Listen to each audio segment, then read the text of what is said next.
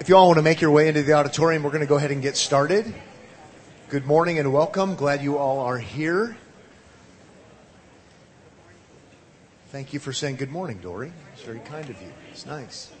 It's a very friendly church.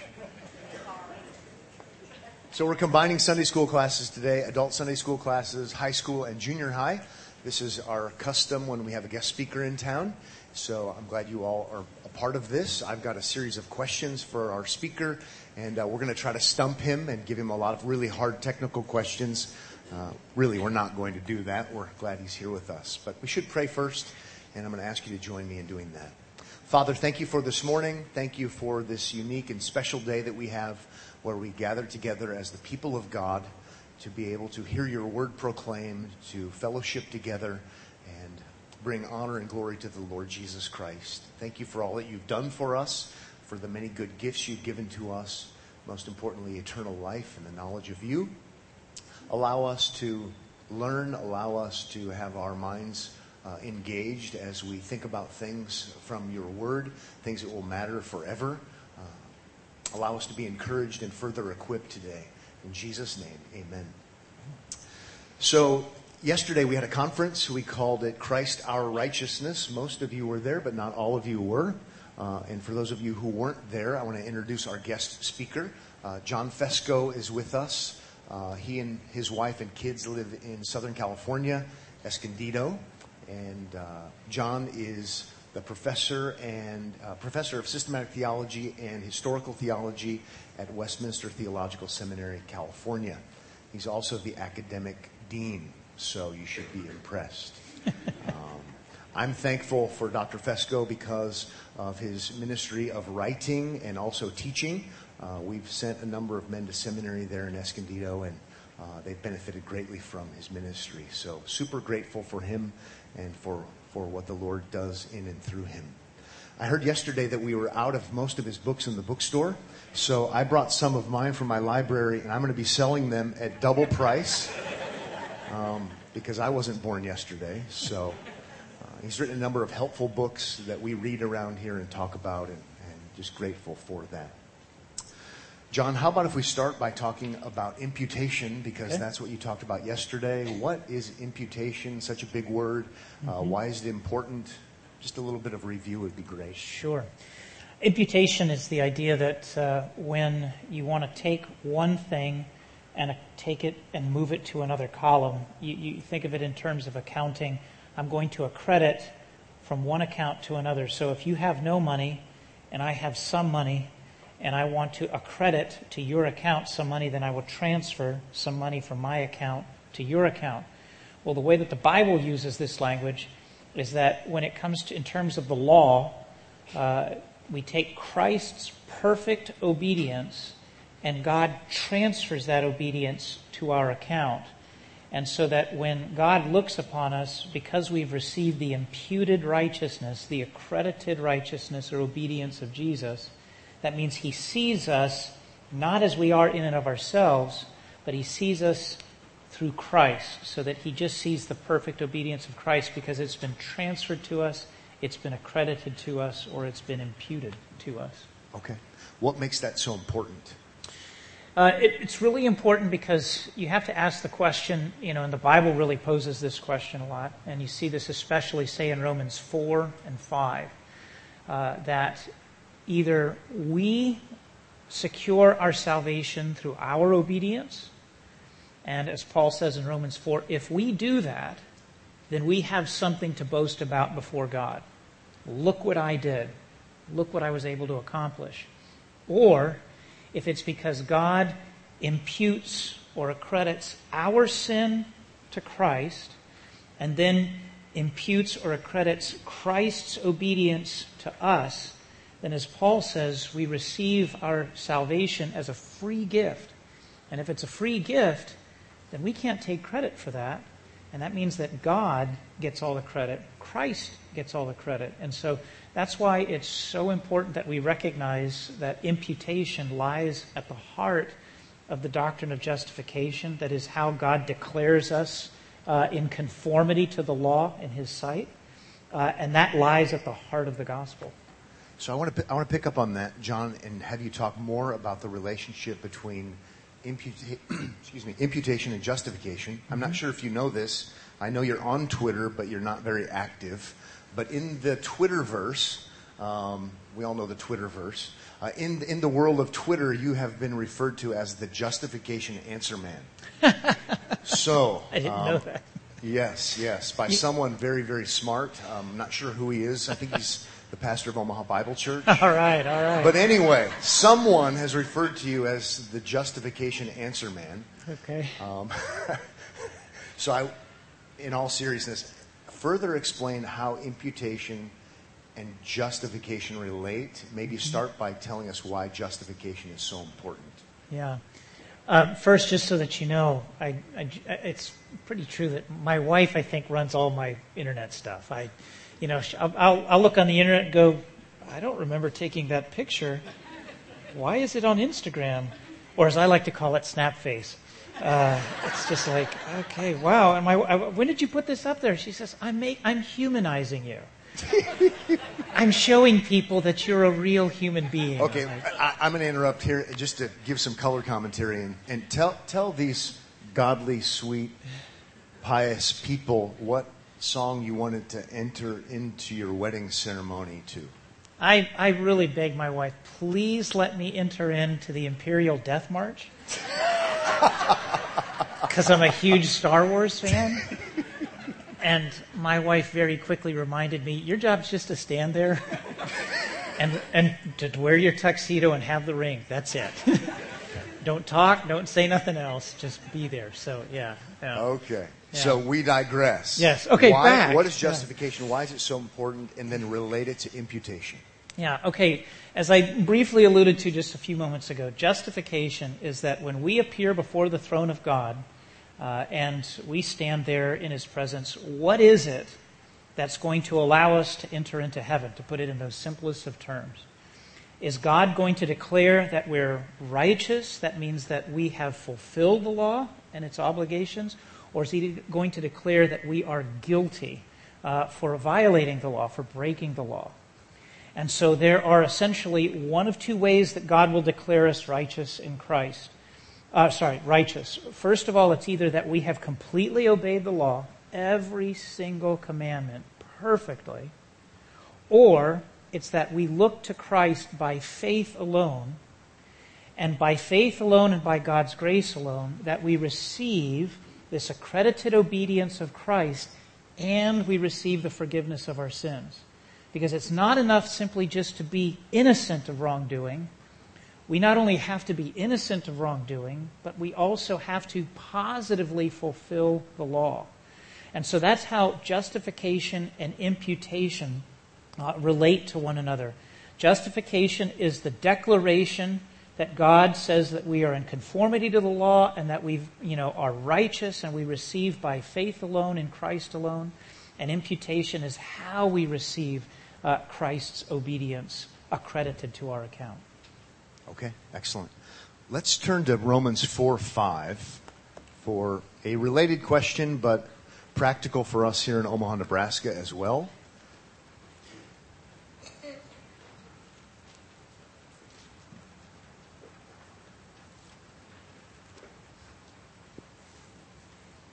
And I'll have you read it in just a moment, if you would, John. But what I'm curious about is how this relates to what we've been talking about this weekend. Mm-hmm. And in particular, how is this matter of God justifying the ungodly important? Mm-hmm. Especially for us here who live in Omaha, Nebraska. We have Creighton University here. We have Boys Town here. A number of you come from a Roman Catholic background. I have dear, dear friends who are Roman Catholic, and I like to talk to them about the gospel and justification. And Romans 4:5 is something we talk about a lot. So what I would like to have you do is maybe help us with our evangelism. Mm-hmm. Maybe if we could talk to our friends about this verse, how it might help us communicate the differences in a loving, kind way. Yeah, so sure. He's equipping us for evangelism here, if you will, with those we love who come from a Roman Catholic background. Okay.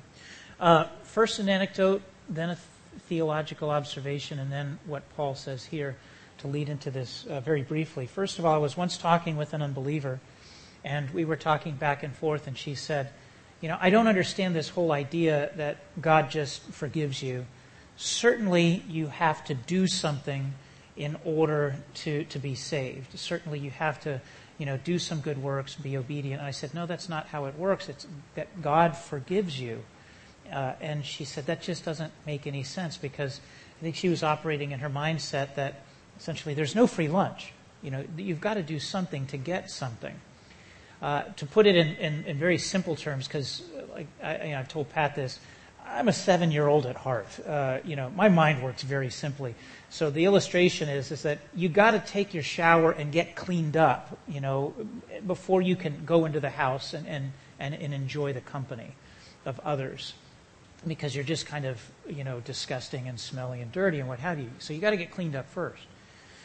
Now, the theological observation is that, that kind of observation by this unbeliever that I was talking to, you get it theologically kind of articulated in the Roman Catholic Church that says, okay, God will give you some grace to kind of get you started.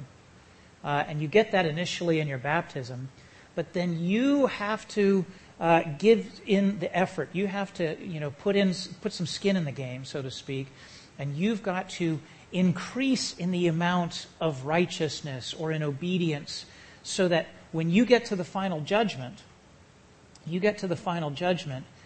God will say, okay, you have filled up with a sufficient amount of obedience so that I'll let you in. But if you don't have a sufficient amount of obedience, then you have to go to purgatory. Now again, my 7-year-old mind, what's purgatory? Purgatory is like if you go to detention. You are not, you got in trouble, you got to go to detention. Except the difference is that purgatory is not detention. It's far worse. It's a place of suffering, but that what you have to do is you have to work off and get rid of the sin. Hence, it's purgatory. It's a purgation. It's a cleansing. So the fires of purgatory will burn the sin out of you until you are holy enough to enter into heaven. So think in terms of you got to get cleaned up before you can be let in. Now, the third observation, which is what Paul says here, and this to me, I think is, it's difficult for me to say which verses are the most important, which ones are the most, theologically impactful. But I know for me, this is one of the most comforting verses in all of the Bible to me personally. And Paul here is talking about justification, and he says, and to the one who does not work but believes in him who justifies the ungodly, his faith is counted as righteousness. First he says, to the one who does not work. That's crucial. So it's not by the accumulation of your obedience. It's not that as if you're not working. You're resting. Who are you resting in? You're resting in Christ's work, the one who has done the work for you. Hence, to the one who does not work but believes, you trust in what Christ has done. Okay? I like to break this up in terms of you not only recognize intellectually who Christ is and what he has done, but you trust in his work. You can understand the principles of science that say that if you take a curved surface, you rush air over it, it creates lift, which enables an airplane to fly. But you can also say, I ain't getting on one of those contraptions. I don't trust the pilot. So it's not just the intellectual knowledge that you have to have, but you have to trust in Jesus that he will save you. So not to the one, or to the one who does not work but believes, God justifies, he declares righteous, and here's the word, the ungodly. That right there, those are the sweetest words in all of the Bible, in the sense that God is not saying you have to get cleaned up first. Rather, he's saying, I'll take you as you are. I know who you are. I know that you're a wicked sinner. I know that you hate me apart from my grace and love. But because I loved you first, and because I have given you grace, and because I have opened your eyes so that you can see who Jesus is, and you can embrace him by faith, I justify you. I declare you righteous, even though you are ungodly. Those are sweet words of redemption, of salvation, of reconciliation. And that's something very different than from what that unbeliever was saying. I got to do something. It's very different from, you got to get cleaned up and do your good works, and if you don't have enough, you got to go to purgatory. It's Christ saying, come as you are. And that to me is just, amazing. Super. So theologically, how would Rome's theology read that verse differently? That verse is in their Bible, but theologically they're reading it as God justifies what kind of people? Godly people. And I think that what they would probably say is, well, maybe initially you're ungodly. Maybe initially you're ungodly. But finally, when you get to the final judgment, he's going to have to justify you as godly. But I want to say, the Protestant reformers were very specific about this. Remember, when it comes to the law, it's an all or nothing proposition. And I think that with Roman Catholicism, I think the attitude exists even within the Protestant church. We think that, well, if I can just be really good over here with these commandments, then God will cut me some slack over here with these other ones that I don't do so well. We think that God will grade on a curve. And that's not the way it works. James says, if you violate the law at one point, you violated the whole law. Think about, a historic painting. I'm not a big art fan, not art fan, but I don't know that much about art. But let's pretend it's the Mona Lisa. And let's pretend you take a pocket knife and you poke a hole in it. And then you go to try to sell it. Somebody's going to say the painting is destroyed. Well, no, it's just a little hole. It's just a little hole on her nose. It's fine. No, the painting is ruined. The whole thing is ruined because of that teeny tiny hole. That's the way the law is. It's not one part or another part. It's the whole thing. And so, even as a Christian, when you are in Christ, you break the law, you're guilty of violating the whole law, not just one part. And so to try to say that you're going to stand in God's presence and say, yeah, I'm pretty good. I've only broken these 3 commandments 16,000 times, but here's my good works. We still fall short. So, and I'll mention this imagery. I mentioned this imagery in my sermon in a little while. But in the Middle Ages, you had the practice of alchemy. It was the idea of trying to combine the right chemicals to turn lead into gold. And that's ultimately what it is when we try to combine our good works and Christ's good works to come up with the gold of salvation. It always ends up as lead. So would it be true or false that God requires absolute perfection for eternal life? Yeah, absolutely. And we read that in Leviticus 18:5, to the one who does these, meaning the commandments, he will live by them or live in them. Paul quotes that in Romans 10:5. He quotes that in Galatians 3:12. And he puts that in antithesis to justification by faith alone. He says, the law is not of faith. It's the title of one of the books that me and two of my colleagues edited. And one of our students once said, but the law is of faith, not realizing that we were quoting Paul. And what Paul means by that is you do the law or you believe the gospel. But it's not a combination of both. You're not going to get into heaven, so to speak, by obeying and believing. And this is where it goes to that, that most fundamental verse that I think we're all familiar with, but perhaps we somewhat regularly forget.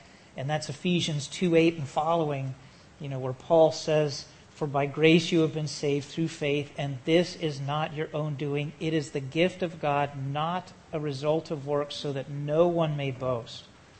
Now, will Christians produce good works? Yeah, because we are united to Christ, and He gives us life. For we are His workmanship, created in Christ Jesus for good works, which God prepared beforehand that we should walk on them.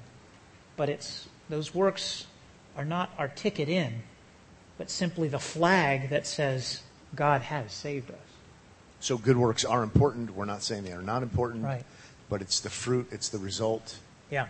Keep Ephesians 2:10 out of 8 and 9. Keep things in the right order. Mm-hmm. But there is such a thing as Ephesians 2:10, right? Good works Absolutely. need to be there, but in the right order. Absolutely. Yeah. John, years ago, Molly and I were doing a Bible study with a couple of friends of ours, Chris and Mary, and we're studying Romans together. They're both cradle Catholics, and finally Chris said to me, he goes, "I get it. I understand." I said, "Okay." It was this aha moment in a restaurant, and he said, "God is great. We suck, so we need Jesus." And I thought, that's exactly right. He's got to figure it out. That was after Romans 3. Yeah. And I thought, at least he understands. Yeah. We're in trouble and we need a substitute. We need imputation. Yes. So. Yeah, no, absolutely.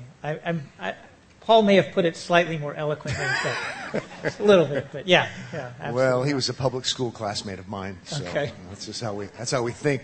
Northwest Huskies. Anyway. So let's take just a little bit of a break and talk about your first experience at Runza. I liked it. I thought it was Did you great. taste the heavenly gift, or was it, one bite and you're done? Yeah, no, when I was a pastor, there was church lunch. We'd do that. It was usually every Sunday. And so they would, the ladies and everybody would wait for me because sometimes I get stuck talking to people. And so finally get into church lunch. But right before I'd go, they were waiting for me so I could do a prayer. And I would walk by the dessert table and grab a cookie and eat it. And you kids don't do that. That's bad. But the moms would kind of be upset. They're like, "What are you doing? That's dessert. You're supposed to have that afterwards." And I'm like, "Oh, no. This is my eschatological cookie." And they'd say, "What do you mean? What kind of theological kung fu is this that you're trying to pull?" And I said, "This is the cookie of the already but not yet. This is the cookie, the taste of the greater dessert that is yet to come." Because, it's a fine act that when you get to the dessert, you take that tiny little styrofoam plate and you stack it as high as you can. Or at least I used to. Now it catches up with me too quickly. But you stack it up as high. And I told him, I said, that cookie is a taste of the heavenly blessings to come. Well, that Runza was, I think, a taste of the future, food that we'll get in heaven. It was really good. I liked it, yeah. So I've lived in Omaha long enough, like lots of you have, to know that lots of people don't like Runzas. So, and even mock what, Runzies and all this kind of stuff. I've had friends say. But so now we're driving by one next to his hotel, and I said, that's a Nebraska thing. Here's what it is. It sounds gross, but they actually taste good. And so then he starts talking about how he likes stinky food. And I thought, perfect. He's actually going to like Runzas. So Todd Swift and some others took him there yesterday. It's good. It's all good. All right. I think I took like $75 worth of frozen Runzas to my brother in Massachusetts, and it was a big Runza party. But That's hilarious. So that was on the lighter side. Let's dive in again right. on a deep one. Let's talk about the justification of Christ. Okay. Let's talk about Christ's vindication in 1 Timothy chapter 3, verse 16, I think it is. Yep. That's right. And you may need to pinch yourself, not your neighbor at this point in time. I want your brain to be engaged. It's actually something I didn't hear about for the longest time in my Christian life. And once I did, I saw it there in the text of Scripture, and it helps so much when it comes to assurance, when it comes to understanding God accepting us in Christ. It's this matter of the vindication of Christ, or it's the word for justification. Christ was justified, and I would love to hear Dr. Fesco talk to us about that for our assurance, for our understanding, because it relates to imputation, it relates to justification. So if you want to just teach us a little bit about the vindicating work of Christ. Yeah. I think that when we hear Christ was justified, it doesn't quite fit, and it sits sideways because we think, well, wait a minute, that doesn't sound right. I understand that as a sinner, I'm justified. Okay, I got it. But isn't that a category mistake to say that Christ was justified? And on the one hand, the confusion is certainly understandable, but on the other hand, I want to say it's an inherently biblical idea. Now, how is it biblical? Well, first, we have to understand that justification is simply a verdict, okay? It's just a verdict. In other words, it's a judgment, so that when you go and stand before a judge, a judgment brought against you can be a good judgment or a bad judgment. You can be found innocent or you can be found guilty. So that when God, the Father, judged Christ, the Son, it doesn't necessarily indicate that it's going to be a negative outcome. Because I think when we hear final judgment, we think, oh no, it's a bad scene. But even at the final judgment, we know that it's not necessarily a negative thing for everybody, because those who are in Christ receive a favorable judgment, whereas those who are not in Christ receive an unfavorable judgment or a negative judgment. Okay, so when we understand that, then we can say that God the Father judged Christ. Now, why would he judge Christ? Well, because if you remember in the ministry of Christ, the religious leaders, the Pharisees, the Sadducees, they falsely judged Christ. They falsely condemned him to death for sin and for blasphemy. You know, the high priest said, he's called himself equal with God. What more do we need to hear? He rends his garments. They sent him to the cross. They condemn him. He's guilty in their eyes. So by what means does God the Father vindicate, or more specifically, we can say, reverse the verdict? Through what means? Yeah, through his resurrection. God reverses the verdict and says, no, my Son is righteous. Death cannot hold him. It has no right over him. And so I raise him from the dead. His resurrection, in that sense, vindicates him. Or we can say, in his resurrection, God justifies him, declares him righteous. And so you see this in 1 Timothy chapter 3, verse 16. It's one of Paul's kind of Reader's Digest versions, if you will, of the person and work of Christ. He was manifested in the flesh, vindicated, or some of you probably have there in your little footnotes, or justified, because it's the same exact word in Greek that we would say for justified. So he was manifested in the flesh, justified by the Spirit, seen by angels, proclaimed among the nations, believed on in the world, taken up in glory. So there, Paul says that God the Father justified Jesus. Now, why this is important is that in Christ's resurrection and in his justification, when you are united to him by faith, then you share in his justification and in his resurrection. So that your justification, your declaration that you are righteous, is connected to Christ's justification. Because if Jesus wasn't righteous, then can you be righteous? No. So if your representative is not righteous, then you're not righteous. But if your representative is righteous, then his justification is your justification. You share in it. And then, by connection, his resurrection is your resurrection. And this is why Paul, for example, in 1 Corinthians 15 can say, the resurrection of the last day has already begun. It's begun because God has raised Jesus from the dead. He's the head of the body. And so as the head of the body has been raised, now we're just waiting for the rest of the body to be raised. So that's why Christ's justification, or his resurrection as his justification, is so fundamental for our justification. And even going back, you find further connections. We looked at this yesterday just a little bit, but in Romans 4:25, Jesus, who was delivered up for our trespasses and raised for our justification. So really, really important truth there. Do you have any insights as to maybe why we don't talk about this, or why it's not emphasized? I think that it's probably because, at least in the broader church, there's this assumption that eschatology, or talking about the last days, is something that you talk about at the end. In other words, when we talk about eschatology, it usually focuses on, well, when do you think the rapture is going to happen? Or when do you think Jesus is going to come back? Or are you pre-mill, all-mill, or post-mill, or pan-mill, which is, I have no idea. And on the one hand, those are understandable, questions, and I don't want to, discount the importance of those issues.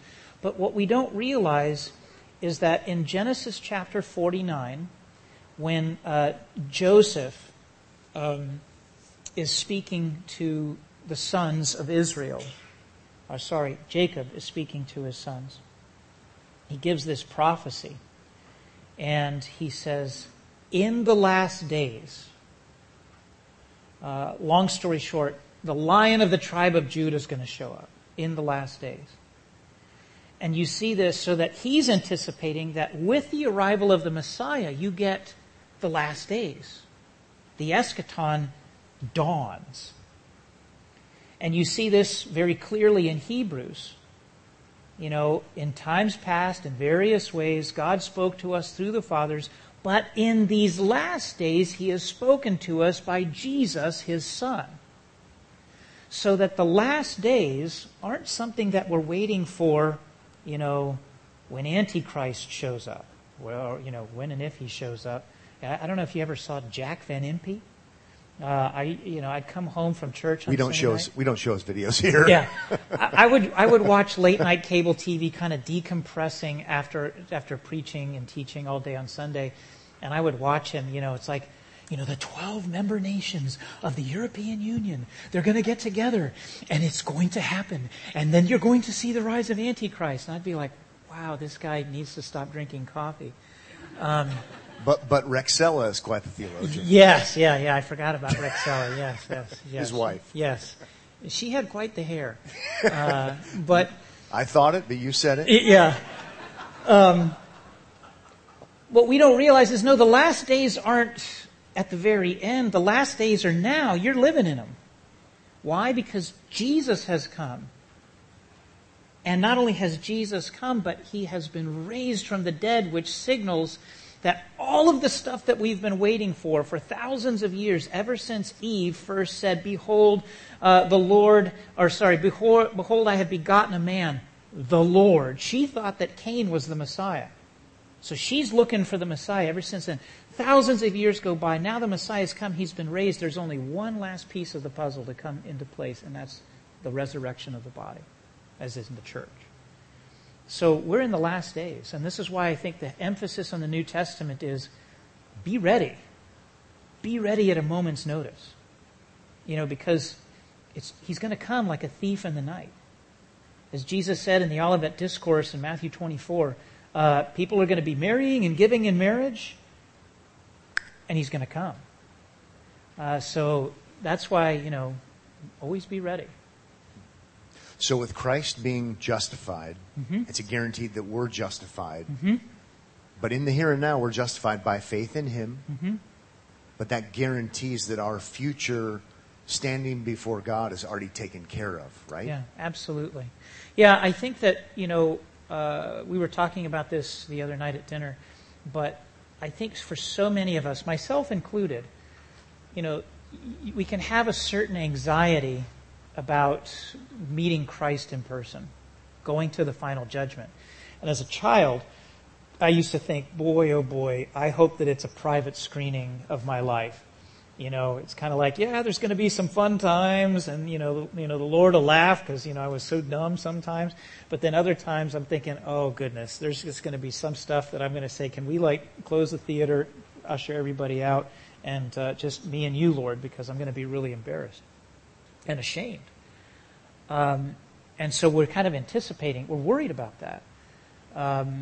We think of the final judgment sometimes as like long lines at the DMV. It's like, do you know what's going on up there? I don't know. This has just been taking forever. I think he's been talking to that one guy for like 3 hours. Maybe that's just me. I don't know. That's the final judgment via government-run programs. Yeah.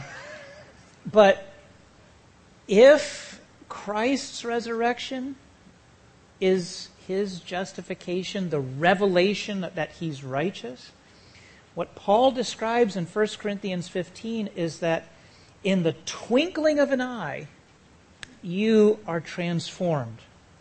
You have a new body, a glorified body, so that without God saying a single word, you will look out upon the sea of humanity, and because you will see one group on the right hand of Christ with perfectly glorified bodies, and then on his left you will see a mass of unglorified people. They're raised, but they don't have glorified bodies. You will know who's justified and who is not. So that, in that sense, the Bible really has an emphasis on looking forward to the final judgment, where Paul says in 1 Corinthians 16, right around 20, 21, 22, Maranatha, come quickly, Lord Jesus. Whereas I think for most Roman Catholics, it'd be like, no, don't come quickly. I got to cram for finals. I don't know if you guys remember this, but when you watch wealthy Roman Catholics sometimes, as they're late in life, they start giving a lot of money to the church. Like Frank Sinatra did. Well, that's a good thing. Yeah. If you want to do that here, you can do that here. It's just not going to put you further up ahead in the line. That's all. There's no appointments at the DMV up there. But they're cramming for finals because they're running out of time, and they got to up their righteousness.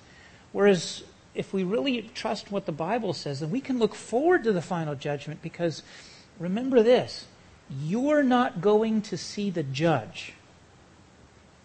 You're going to see your Father, who loves you and who sent your elder brother to die for you, so that you can stand in his sight, and, to change metaphors, as the spotless bride of Christ. So that's something to look forward to. It's like one of my favorite verses in the Bible, and obviously we all have lots, but one of mine comes from 1 John chapter 3. Here it is, where he says, "See what kind of love the Father has given to us, that we should be called children of God, and so we are." And so we are. The reason why the world does not know us is that it did not know him. Beloved, we are God's children now, and what we will be has not yet appeared, but we know that when he appears, we shall be like him, because we shall see him as he is. So it's like what we are isn't quite manifest yet, but when he comes, we'll be like him. He'll make us like him. He'll glorify us. So it's a thing to look forward to. Okay. Shifting gears again, I want to talk a little bit about Jonathan Edwards. Okay. So if you want to think about how you're going to respond to this question while I bring everybody else up to speed. Jonathan Edwards, what, 1700s? 1703, I think, to 1758, give or take. Okay. Scott Clark's not here, so... Yeah. He's the historian. So Jonathan Edwards, most of us are aware of him, and typically outside of Christian circles, he's the evil, mean, nasty, terrible guy that they quote 2 lines from in public school textbooks. And it was so bad for people's self-esteem because he preached that awful sermon, Sinners in the Hands of an Angry God, and how awful to have a God like that. And you get the idea, right? Our kids read these books, and then they come home, and we talk to them about actually there was more to the sermon, and there is this thing called total depravity, and there is this thing called the righteousness of God, and so on and so on. Then what happens, a lot of times, lots of us like to read theology. We like what I'm going to call big God theology that has a biblical view. God's in charge. God is sovereign. Edwards emphasizes that. There's a lot of good in Edwards. He was brilliant, very, very smart. So we're drawn to him. I remember in seminary, he was like the guy to read. You really want to make sure. I remember reading multiple biographies and thinking Edwards was super smart, and if we could just understand him better, we'll have everything figured out. So you go from hating Edwards in modern times to learning theology, and you think Jonathan Edwards was like the best theologian on planet Earth, and then you start studying justification by grace alone, through faith alone, in Christ alone, and reading about the debates, and then you have a different perspective.